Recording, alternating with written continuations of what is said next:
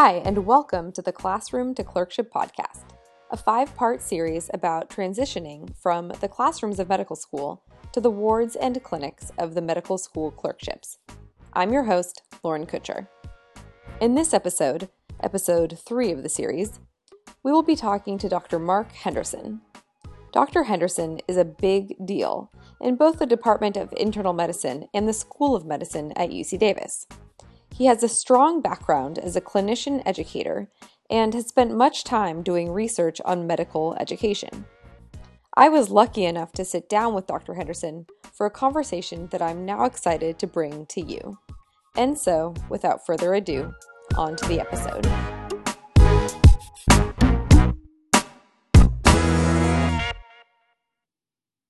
I'm here with Dr. Henderson and wanted to start asking you a few questions, if that's okay. Sounds good. So, the first one is, when and how did you decide to become an educator? Okay. To full disclosure, I come from a family of, I don't know about a family of teachers. My mom's a teacher, and I guess she and two of her siblings are teachers, and from a very large family. And so I guess maybe it's in my blood to some degree, but I didn't really think about becoming a teacher until I was a resident in internal medicine at a time which I was called to do a lot of teaching. So I think after experiencing that, and I think I should say maybe back in medical school that I thought about teaching simply because I felt like I was influenced very strongly by teachers in medicine. I didn't even really know you could be a teacher and a doctor, but once I saw that as a possibility, I think I had an inkling I might do that even in medical school, but certainly after being a resident in internal medicine, having to do that a lot, that made me consider that as a future career. That was a long answer, but no, that makes sense. You said you had a lot of teachers that really inspired you to go into teaching. Do you remember any of those teachers? Sure, absolutely. So the first one I can remember very clearly. I was a student at the VA, and I had a resident who was, I felt I'm going to call him, his name was Leo. I'll just say his first name. He was a very non-traditional resident in the sense that he was a black kid from South Chicago, but he was an amazing role model for me in internal medicine. And I thought what he did, the way he was able to connect to patients and demonstrate how to care for them and I can remember him showing me how to listen to the heart, like for a particular, it was to listen to an S3, and being his way with patients. And, I think it really inspired me to think about, one, internal medicine, because this was an internal medicine rotation, but two, it also gave me confidence to think I might be able to do that if I could connect. He was a connector, he knew people. He knew how to, which is what I thought I knew, because the other side of my family is all sort of like auto mechanic type, so they have car repair shops and auto parts stores, and so I worked kind of in that environment of, it's like customer service in some sense, but it's also kind of dirty, greasy work, and kind of, and then I worked in a restaurant for many years as a kid, in high school. So I knew a lot about people, but I didn't know if that would translate to medicine. But he made me feel like it could, and then that I could be a teacher also. But there are others after him as well. So that was in medical school. Anyway. What were some of the things that he would do that were particularly effective? Because, great question. For people going into third year, yes. what did he show you, and what were the things that you liked most? I think I sort of alluded to this, he was able to, at the core of it, I think, put patients at ease, and use his ability to get to know them and to put them at ease to maybe subtly extract the information from them that he needed to make the diagnosis or have the patient get on board with the treatment plan, or be able to do a sensitive exam of them to engender to trust, to earn trust quickly. I mean, I saw that happening very quickly, and I saw it in contrast to a lot of the other people I'd seen as a medical student who were very intellectual, and not that he wasn't intellectual, he was very smart. In fact, he had that combination. He was both a winning, if you will, winning personality, but he was really smart too, in a practical way. Whereas I thought some of the other people I had met along the way as a medical student were very intellectual in a kind of non-clinical sense, one, and two, very kind of full of themselves, which to me, coming from where I come from and grew up, that bugged me. So I liked that he was like an everyman to some degree. So I don't know if that. I think that's really good, especially for those who are going into third year, that you have to hone in on your physical exam skills and all your knowledge, but you also just kind of have to be a good human. There you go, Lauren. Yeah. To me, and I can remember on this particular, obviously it was a very formative or influential experience for me, but the first patient I ever took care of, I can still remember this guy. He's a Vietnam vet who had cocaine-induced rhabdomyolysis, and which is, again, still, I see it today happening for other reasons. But I mean, I took care of him for like 3 weeks, and almost the entire time I was on the rotation. And my main job was really just to get to know him as a person. That's really the thing I did. Now, of course, getting to know him, I came to know his disease, and I can still tell you a lot about rhabdo today from that first lesson, which is a long time ago, like 30 years ago. Yeah. We're talking 30 years ago, and I can still remember him, his story. I remember at the end of the rotation when we discharged, it was almost the end of the rotation. When we discharged him, I remember he bought me this polyester shirt. He gave it to me as a gift for taking care of him. Like, and the reason I say that is at the VA, there was something called the canteen, which is a low-cost option for the vets. It's like a gift shop. It's like a glorified gift shop. And they have these like tacky polyester shirts. And I remember when we said goodbye, he handed me this shirt. Amazing, right? So, I mean, he was a Mexican guy who was a Vietnam vet. Anyway, so, but I guess the thing is, when you're in going to third year, or when you're not, to me, it's like moving to a new country, right? Mm-hmm. A new language, new cultural customs, new expectations, lots of maybe anxiety and uncertainty. And certainly I had that feeling. But the fact that I could see that at the core of that, or it seemed to me it was demonstrated that at the core of that is this connection between people that you can make with someone who's ill, in this particular instance, someone in the hospital, but that making that connection was just as important as all the other stuff, like the fancy biochemical pathways or understanding of physiology, or these things that we learn about in medical school that are important, but maybe the other stuff is a little maybe at the time underemphasized in medical education. So that was a lesson, and I was good at that, right? I mean, if you work, I was a busboy for 3 years. When I say the restaurant, when you're a busboy, right? Think about that. I don't know, if you haven't been in a restaurant, you don't know what it's like. I mean, you see the other side, but you basically are like doing stuff for other people, and then getting yelled at all the time. And then, you might break a dish, you get yelled at by the cooks, you get yelled at by the customers, the waitresses treat you like you're on the bottom of the totem pole. You have to suck up to them to get like a little bit of the tips. I mean, it's a whole complicated thing. It's kind of like going to third year. There you go, right? Right? So different expectations, and you're thinking, and it's dirty work, right? It's all greasy at the end of your 8 hours. you're all greasy and, because, you're carrying dirty plates back to the greasy kitchen. This was a steakhouse. And anyway, so maybe that's a metaphor for. Yeah, so I think people who have worked in restaurants, waitresses, servers, etc., they kind of get that about when people are mad about the thing that they paid for, or their food, or the coffee's cold.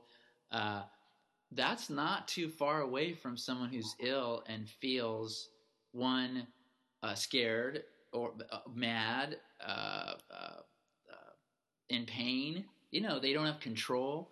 So I don't think that's too far off. Mm-hmm. So I actually think that part is pretty good training. Yeah, I think so too. So that's actually, I like your allusion to just being there to listen too. I think that a lot of times med students tell me that they feel bad because they let down the patient because, they got the diagnosis wrong, or they, didn't order the right lab test. And like, your job is to be a third year, and the best thing about third year is you get to sit down and listen. I love and it. Spend as much time as you possibly can with the patient, and that in and of itself is healing. And yes. And are there other ways besides listening to the patient talk, but other ways that you practice and hone in on your physical exam skills, because you're kind of the master at that? Well, let me go back to, before I answer that, let me just go back to what you said, Lauren, which I think is a great point. As a third-year student, your job is what you just said, which is to get to know the patients in the deepest possible way. Now, the longer you spend, the more time and effort you put into that, the more you're going to get out of it. And I see some students, I think, I'll just go back to this, maybe squander that opportunity in some sense because they want to go, and I know we encourage this, the big we, I don't know if I do, but to go study for the test, learn about diseases so that you can get a good score. All that kind of focus to me takes away from what you're talking about, which is, look, I'm just going to get to know this person in as much as possible. And I don't mean just as a person, but what their disease is, that their lupus has totally affected maybe they couldn't have a baby, maybe they have a painful chronic pain from their arthritis. Maybe the ways that their disease becomes part of who they are is also what you need to get to know.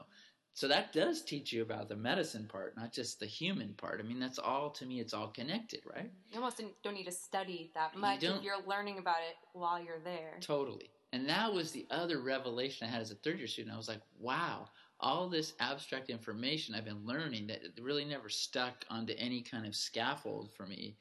It was just like you just said, which is, wow, this isn't even hard to learn because now it's through the eyes and ears and of a person, a real person with like a real narrative and real family and all of that. Boy, that made it pretty like relevant. And you can picture the person with rhabdo. Yes. Oh my goodness. Yeah. So that, I guess I would say, as I think about third years, and beyond and beyond, right? And I think that you also, as a third year student, you think, gosh, I'm just a lowly third year student. I'm not going to contribute to the care of the patient. Nothing could be further from the truth, because that if you spend that time and make that effort, you will make that patient, you will contribute to improving his or her care. I mean, I almost could guarantee it. Happens all the time. And that certainly happened to me. I felt that was happening. Anyway, so now I want to go back to your question. The question of not just learning how to talk to the patients, but also how to examine them. Great question. So people ask me that. How did you learn to do that? Because I think as a student, and I'll tell you my experience as a student, I felt like I was all thumbs in terms of doing procedures, and I would include the exam as a very much a manual tactile type of activity, and I did not feel good at it. Now, the resident I told you about, Leo, really helped me to sort of broke it down for me and felt like it almost like he demystified it in some sense for me. So I began to say, okay, maybe I should spend more time on this endeavor of, let's say, listening to the heart. And, maybe it seems like an unassailable skill I've never mastered. It seems too hard. I don't get it. I don't hear anything when I listen. I hear just weird. I just hear, I don't know. It doesn't sound like what they tell me it's supposed to sound like. So I still felt that way, I think, throughout most of medical school. I think when I learned it was I began to, when I was a fourth-year student, and this is another piece of advice I'd have, is I think a lot of times people squander their fourth year. They don't continue to try to learn. Fourth year is another great time. It's sort of like third year in the sense that you have a very small number of patients, but the bonus is you don't have to stay up all night like you did in third year. Or, I don't know if you stay up all night anymore, but you don't. It's not. You don't have the test at the end. Yeah, you don't have a test to study for. You have a little more sleep. Mm-hmm. You're kind of like more of a normal person as a fourth year, so your ability to learn stuff is enhanced. So I feel like beginning in fourth year, I started to say, okay, now I'm starting to get what he meant. Like I can hear that S3, and then what happened was when I became a resident, I can remember this very clearly. There were certain attendings I met who very much emphasized the physical exam. And it was very inspiring to me. I can remember this one female attending I had at the VA in the emergency room.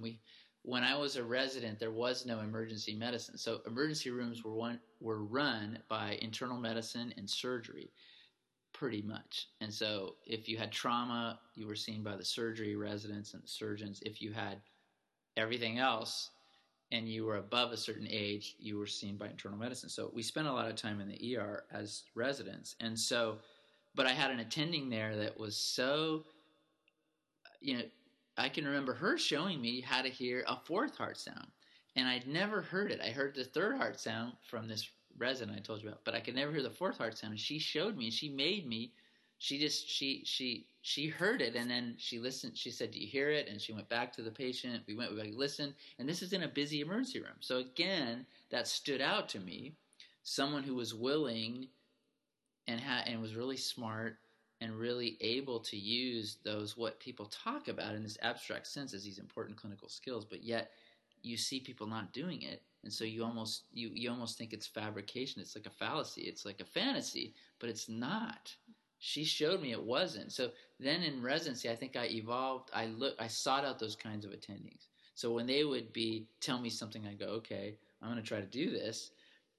What I learned then was once I started looking around and talking to other, Dr. Aronowitz does this, you talk to other people. If someone had an interesting, show me the murmur, right? I used to tell people, show me the murmur. Well, you do that a few times and people go, oh yeah, I heard this murmur. I better show this guy Henderson. I'm going to call him. Pretty soon people were coming to me saying, look, go listen to this guy's murmur. And I realized the more I did that, the better I got. It's like anything. You practice it, you get better at it. So as a resident, I think I really got much better at those skills by seeking out like-minded individuals or people that I thought could show me, and then spending time, just like spending time with that patient, the guy with the rhabdo, learning who he was, why he was using cocaine, what happened in Vietnam, all that. Like the same thing with the heart. I start listening to the heart this way, sitting, lying, sideways, the PMI, all that stuff. I started doing it myself on patients that other people told me about. And when you're in the hospital, it's so easy. You just walk down the hall. It's easy, but you just got to put in the effort, So I think that's how I began to sort of make my physical diagnosis skills better. But I'll tell you, it kept going even after residency. I remember taking a course. There was a very famous auscultator named Harvey who trained a lot of cardiologists in the South and in the Northeast, and he was offering a course on auscultation. I remember I went to his course. It was one of the first things I asked for as a faculty member was that I could go to this guy's course. And it was pretty cool. So, even that was already, I would have been perceived as good, but I just wanted to get better at it. And I think it's about learning, right? Yeah, and it's lifelong learning. I'm still learning. And you're still teaching that now too, because we all learn those skills from you. Right. Well, so that's the part that also reinforces it, I guess. Mm-hmm. But the physical, and I learned like the physical exam, like I learned stuff from my colleagues here, like one of the pulmonologists, Bill Bonnet. You've met Dr. Bonnecat, maybe, right? his percussion technique. You get to a level. Maybe it's like any other skill, cooking. I don't know, music. I mean, you reach a certain level, and then you're just you're fine tuning what you're doing. So I'm always learning for people. I remember the first job I had. I was an internist in a practice that was affiliated with the health system that I had trained in, but it was a private. I was like in a private practice, and it was myself and another woman. She was a family physician. I was an internist. She was so good. I was terrible at women's health. And when you get out and you go into the practice, what you learn very quickly is half the patients you see are women. Surprise. Okay. Yet your whole residency in internal medicine, I did, I don't know how many, not very many, like GYN exams. Okay. But the first day I began practicing as an internist, every other patient I saw was a woman, relatively healthy, who needed like a well woman exam. So I was in a way stuck. I either had to learn how to do it, or like I was, continue to be incompetent. So I did a ton of pelvic exams, a ton. And when I had the other thing was vaginal bleeding. It seemed like every other patient had vaginal bleeding or shoulder pain or headache. And here I am, like this internal medicine trained person, give me like sepsis, liver failure, I don't know, endocarditis. That's what I'm comfortable with. But that discomfort, again, her name was Pat. I learned a ton from her. So Pat was this family physician, and she was all over this stuff. She was like, vaginal bleeding, let me show you. Here, endometrial biopsy, let me show you. So we worked alongside each other. She taught me a lot, and I kind of probably had taught her some things too. But it was very much a symbiotic learning kind of relationship. And after a while, I remember she and I went to a national meeting and gave a talk about how to take care of vaginal bleeding in primary care. Me, the guy who knows nothing about it. Like a year later, 2 years, something like that, we gave this talk on the approach, and we even wrote a paper about it, because people in primary care, and internists in particular, they just are very uncomfortable with this stuff. So it's a lifetime of education. I think it's more of an attitude about learning, And if you're uncomfortable, you don't know something, right? What I learned was that you can learn by asking your colleagues, maybe getting a book out, maybe sort of using I had the skills, like I knew how to do a pelvic exam, but if you're not doing it, you're just going to atrophy, right? Your skills will atrophy, you'll become less comfortable. But, after 3 months of doing 10 a day, it gets pretty routine, right? I mean, I think but that would have not been on my radar, because you just don't, you think you do your residency and you're going to learn everything you need to know. It's not true. Mm-hmm. I whisper that it's not true. At least in my view, it's not true. You have to keep learning. So things change all the time. And things change all the time, right? But even those fundamental skills, which I consider the ones I was just alluding to be very fundamental, they're just underemphasized in a lot of training today, especially internal medicine, but even other specialties. It's all at the hospital. And the hospital, you can't even do a pelvic exam properly. It's just crazy, it's not, you could find a huge ovarian tumor, but that's about it. So anyway, just like that's great advice. I think, all the things you just said are perfect for people who are. And I think there's no substitute. Bottom line is there's no substitute for clinical experience. Mm-hmm. You take care of patients. I don't care where it is, what rotation, what service, what setting. You're gonna learn from that. If your attitude is like that, wow, I this is something I don't know. This I feel comfortable with. This is what I can improve on. There's a ton to learn, and that's just, I think, that's also underemphasized. It's not in a book. Some of the stuff's in a book, but the way to the knowledge in my life of medicine has been through seeing patients in the way I described to you, not knowing how to do certain things, finding out from my colleagues, maybe looking stuff up, trying to get to know the patient because they give you a lot of this education.